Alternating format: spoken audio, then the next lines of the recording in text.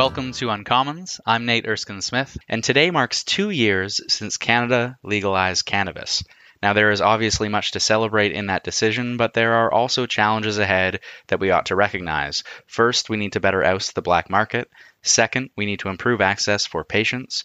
And three, we need to fully right the historical wrongs of cannabis prohibition. On this episode, we're focused on this latter question of righting wrongs, and I'm joined by Annamaria Enenajor, a criminal and constitutional lawyer, a powerful advocate, and the founder and executive director of Cannabis Amnesty, a not-for-profit advocacy group that has called on the government to delete criminal records related to the simple possession of cannabis. As she said in her parliamentary testimony on Bill C-93 in 2019, we believe that no Canadian should be burdened with a criminal record for minor, non-violent acts that are no longer a crime. Annamaria, thanks so much for joining me. My pleasure. Before we get into the government's efforts on the pardon process and your calls for cannabis amnesty and how those came together and clashed in some ways, why does this conversation matter at the outset? It matters because of issues of fairness and justice. If you care about fairness, if you care about equality, then you should care about cannabis amnesty.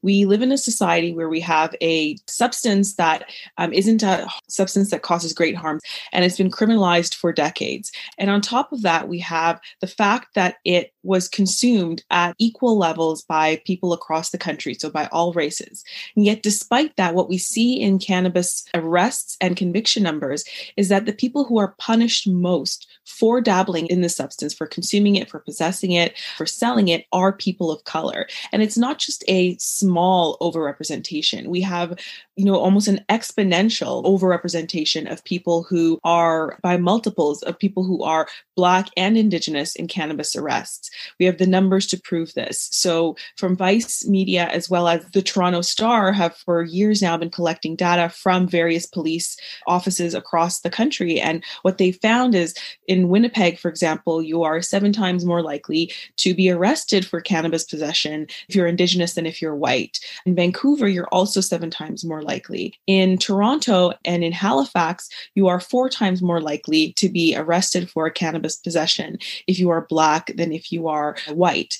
And the consequences for that are dire when you think about what an arrest and a conviction means for a person. It means a lifelong consequence of removing a person from their community, a lifelong consequence of depriving them of employment that they seek, housing, travel, volunteer opportunities, and really bringing what they can as a whole human to society. It is a very serious consequence, and it is disproportionately visited on Black and Indigenous Canadians. And so if we care about fairness and equality and racial equality, then we have to care about this legacy of cannabis prohibition and the way that it was unfairly and disproportionately targeted on Black and Indigenous people. And purposefully so at the outset, at a minimum. I mean, we can maybe say, well, it's or was disproportionately applied in practice in more recent years. But when you look at the evolution of the laws in the first instance, especially in the United States, but including here in Canada, one of the members of the famous five, I mean, they specifically targeted Black people in the course of criminalizing cannabis. And so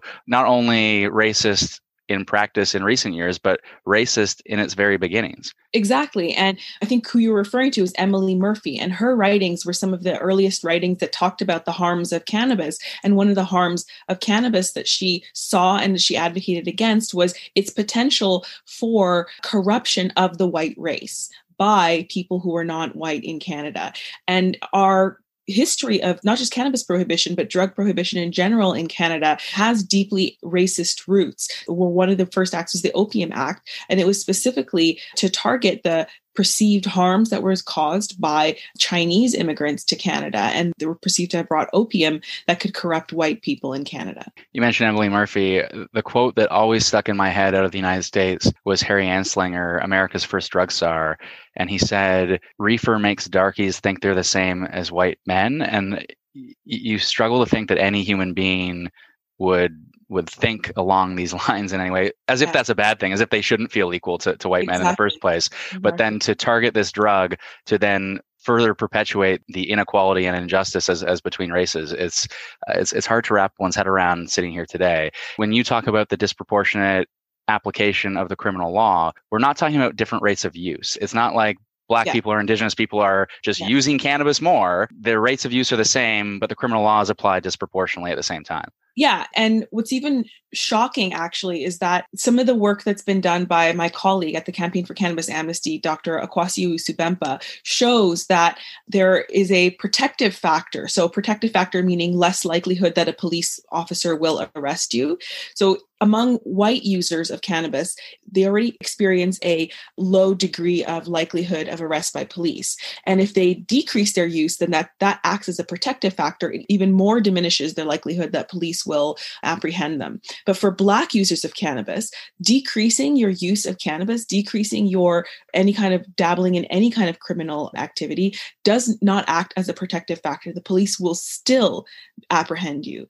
And so it makes it even more insidious, because the actual act of participating in a so-called criminal activity or an actual criminal activity, decreasing that your participation in that does not, in fact, decrease the likelihood, if you're a Black person, that the police will apprehend you. It's wild that it's 2020 and we're still having this conversation about correcting this particular injustice. When you were bringing this to Parliament, when Murray Rankin introduced a bill in the last Parliament, I seconded it. I got up in the House and called attention to the racial injustice and said, pardons are not enough. We need to move forward with full expungement, delete these records, and fully address this injustice where we can. The government disagreed, and the government moved forward with a pardon process. How badly has that pardon process failed? If you look at success just on the basis of numbers, then it's failed astronomically. So we have in Canada somewhere approximately around possibly 150,000 people currently alive with cannabis possession records.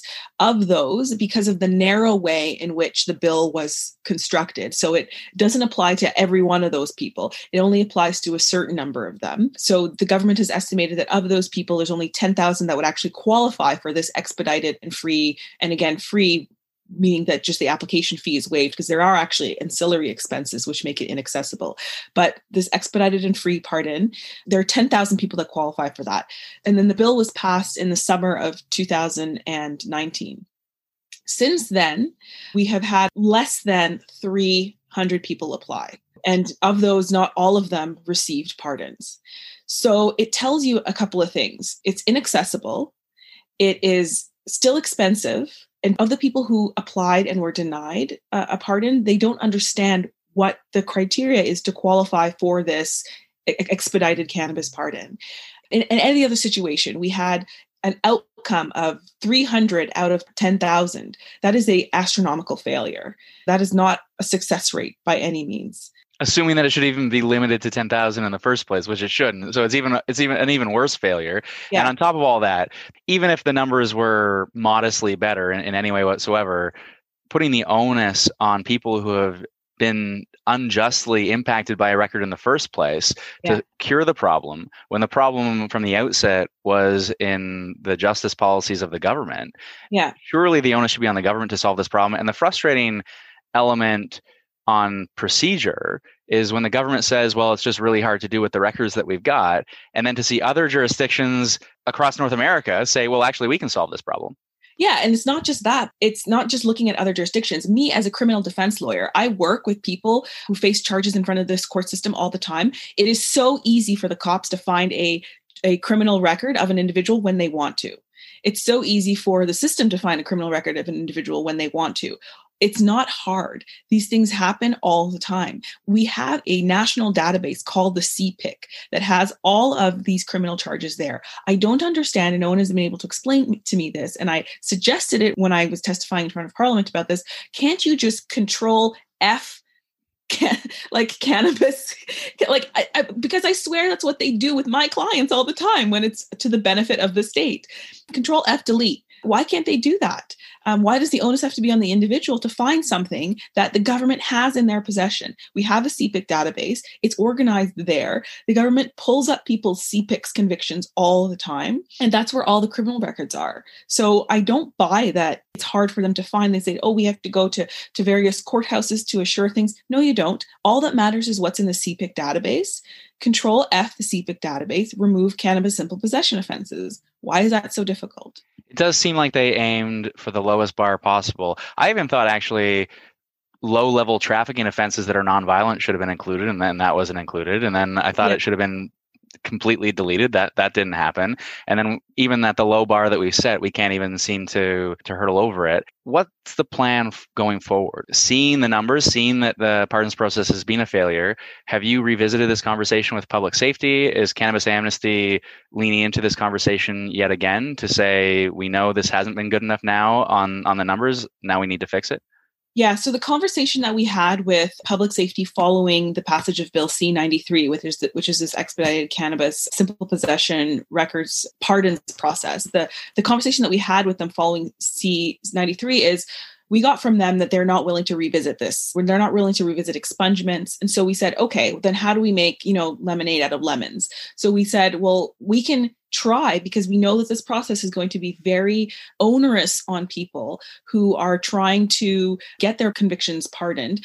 We will set up cannabis clinics to help people, guide them through this process. And we were inspired by the expungement clinics that were created in the United States. There's a program called Expungement Week that happens in the United States that's funded by Canopy Growth, a cannabis company. So we entered into conversations with Canopy Growth. We entered into conversations with public safety. For reasons that I won't go into, it kind of sort of fell apart on the part of public safety. And so we've continued that on a strictly private model. So we are looking now to have these pardon clinics set up. We've designed a model, we've designed a pilot program, we have a plan in place. We're just looking for funds. And so we're now just soliciting funds. That was part of one of the things that we talked about in our town hall that we had yesterday on racial justice. We've been in conversation with cannabis companies who want to step up because of COVID and because of instability in the cannabis market recently. We haven't been able to get the actual funds to be able to fund this program, but that's where we're looking. We're looking to say, okay, you know what? The government has disappointed us on this. We will continue lobbying for expungements, but in the interim, there are people who are suffering. And in order to help them, we will take what the government has created, this imperfect pardon program, and we'll at least try to help them walk them through it. And we will fund the ancillary fees that the government refuses to fund, or that the government refuses to waive, in order for them to get these pardons. And those ancillary fees are, for example, the research that we conducted led us to understand that in Manitoba, for example, in order to get your fingerprints and background check, which is a requirement of one of these applications, you have to actually pay about $150. And so that varies across jurisdictions. And we did a survey, and it's approximately $250 per person on average to actually get all the documents and stuff that you need to be able to put forth this application. Sure, the government has waived the $600 and change application fee, but there are still these ancillary fees. So we want to raise that sufficient to fund the 10,000 people who qualify. So we're pushing for that. And then we want to hire staff for the pardon clinic. And so we're pushing for that as well. So we've been working hard, soliciting the cannabis industry, who are, especially since the unrest that happened in this summer, been really tuned into how to leverage their power and their wealth to advocate for racial justice. And so we've been entering into discussions with them. And that's where we see our hope in the future, because we really see that the government doesn't have an appetite to engage in this again, which is disappointing, but we've got to push forward for the people that need help. So it might take a private member's bill or a Senate bill to push the government, because they're not going to take it up on their own. When it comes to funding to rectify historical racial injustices related to the war on drugs, funding for a pardons clinic would make eminent sense. But I see jurisdictions in the United States go beyond this, and they're starting to have a conversation about reparations. There are city councils in California, in Massachusetts, and in Illinois. From my reading of things, there may be more, but making sure that there is funding not only to correct a past injustice by way of getting rid of a criminal record, but also making sure that there's funding to support the active participation of previously and negatively affected Black and Indigenous communities because of the war on drugs, that they can now participate in the legal marketplace. Is that an area where Cannabis Amnesty will direct some of their efforts? Yeah, absolutely. So some of the things that we're advocating for is a kind of divest invest model. So this was a concept that was raised by Jabari Paul, who was our keynote speaker. He's the head of social justice at Ben & Jerry's in the United States, which is a corporation that has done really, really incredible work in the racial justice space. So, what the divest invest model advocates is that the government divest from the kinds of programming and law enforcement that created racial injustice in the first place and invest in the communities that were the most harmed. One example of the way that this can happen is the government can take tax revenue from cannabis sales and invest it into communities for the training and licensing and certification of Black-owned and Indigenous-owned businesses in the cannabis space. It can reinvest it in education programmings. It can reinvest it in community support and programmings for young people to make sure that they have the support and the social network and social net to prevent them from falling into crime in the first place. And that can be all done by exploiting tax revenue from cannabis legalization. Which seems necessary based on some of the numbers I saw this week out of the Center on Drug Policy Evaluation and U of T. 84% of cannabis executives in Canada, out of a survey of 700 of them, are white. 86% are male. 1% are Black, which certainly doesn't accord with any sense of rectifying past wrongs and encouraging participation of previously negatively affected communities by the war on drugs in the legal marketplace.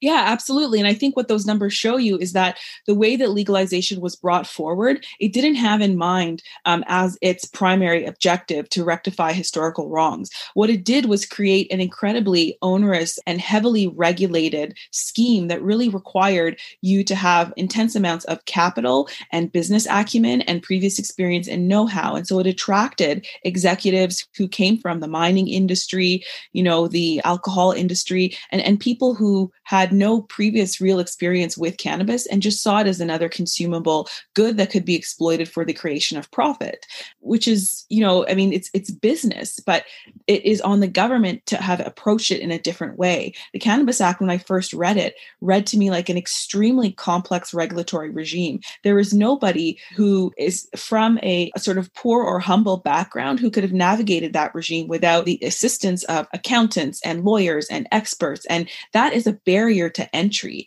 And it's a barrier to entry that's now reflected in the numbers of people who are in leadership in the cannabis space. It is people of privilege, people who have lawyers and accountants and the sheer capital available to make the kind of investment and take the kind of risks that you need to be in compliance with the regime that the government has put into place. There were some people, a significant number of people that were involved in the cannabis space when it was illegal that are now in the legal marketplace, but they're cops. They were people who were arresting people for cannabis previously, and now they're profiting from it today. So the reality in which we're living is a strange one, where cops can profit from legal cannabis now, but the people who have been deeply impacted by an unjust war on drugs have been left behind. Absolutely. And that irony is not lost on us. We do a lot of work partnering with a great number of cannabis companies, small, big, from LPs to dispensaries, from canopy to bodega. Like, we partner with a lot of them for the betterment of the social justice in the cannabis space. And we will absolutely refuse to partner with a company that has been touched at any point by an individual who is in law enforcement and who has not atoned for the great harms that they have done as a result of their prosecution of something that they are now profiting from. I think that's the right approach, because look, there are many police officers who were actively doing their jobs and enforcing the law, but there are many of those police officers who have publicly said they disagree with the war on drugs. There are so very many of them, and anyone involved in the legal cannabis space today should be taking that public view. Exactly. When it comes to that racial justice lens on cannabis legalization, I think you're right. It was not brought to bear in a serious way. Very happy that we have a legalized framework. We no longer have people being arrested for simple possession in the same way that we did before. That is a positive, just maybe by accident, for racial justice, because it means that the disproportionate arrests that you referenced earlier are no longer happening. But in terms of rectifying those past wrongs, the pardon process did not really seek to do that in a serious way. An expungement process would have recognized that it was wrong to criminalize this activity in the first place and would have recognized that deep injustice. You have called for, I saw a letter from Cannabis Amnesty directed to the ministers to call for a racial impact assessment of our cannabis laws on a going forward basis? Yeah, exactly. So we're calling for a racial equity impact assessment. So the Cannabis Act, in its provisions, requires that the impact of the Cannabis Act on a number of communities be assessed within 3 years. So that has to happen before October 17th, 2021.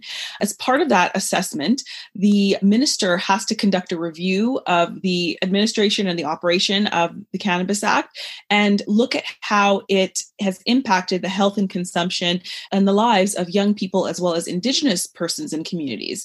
What the legislation leaves out is that there is no provision requiring it to assess the impact on Black and racialized persons, but the possibility of doing so is not excluded. So what we've asked the government to do is, as part of that 3-year review, adopt a racial equity impact assessment, which would look at the way that the Cannabis Act has impacted Black and racialized communities in Canada.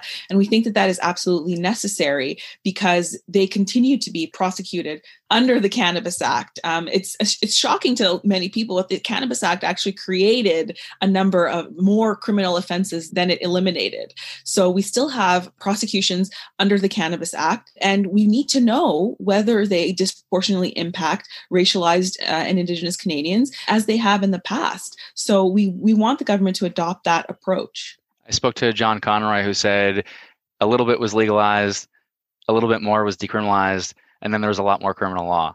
And he's probably right. It created, I think Bill C-45 created 45 new offenses.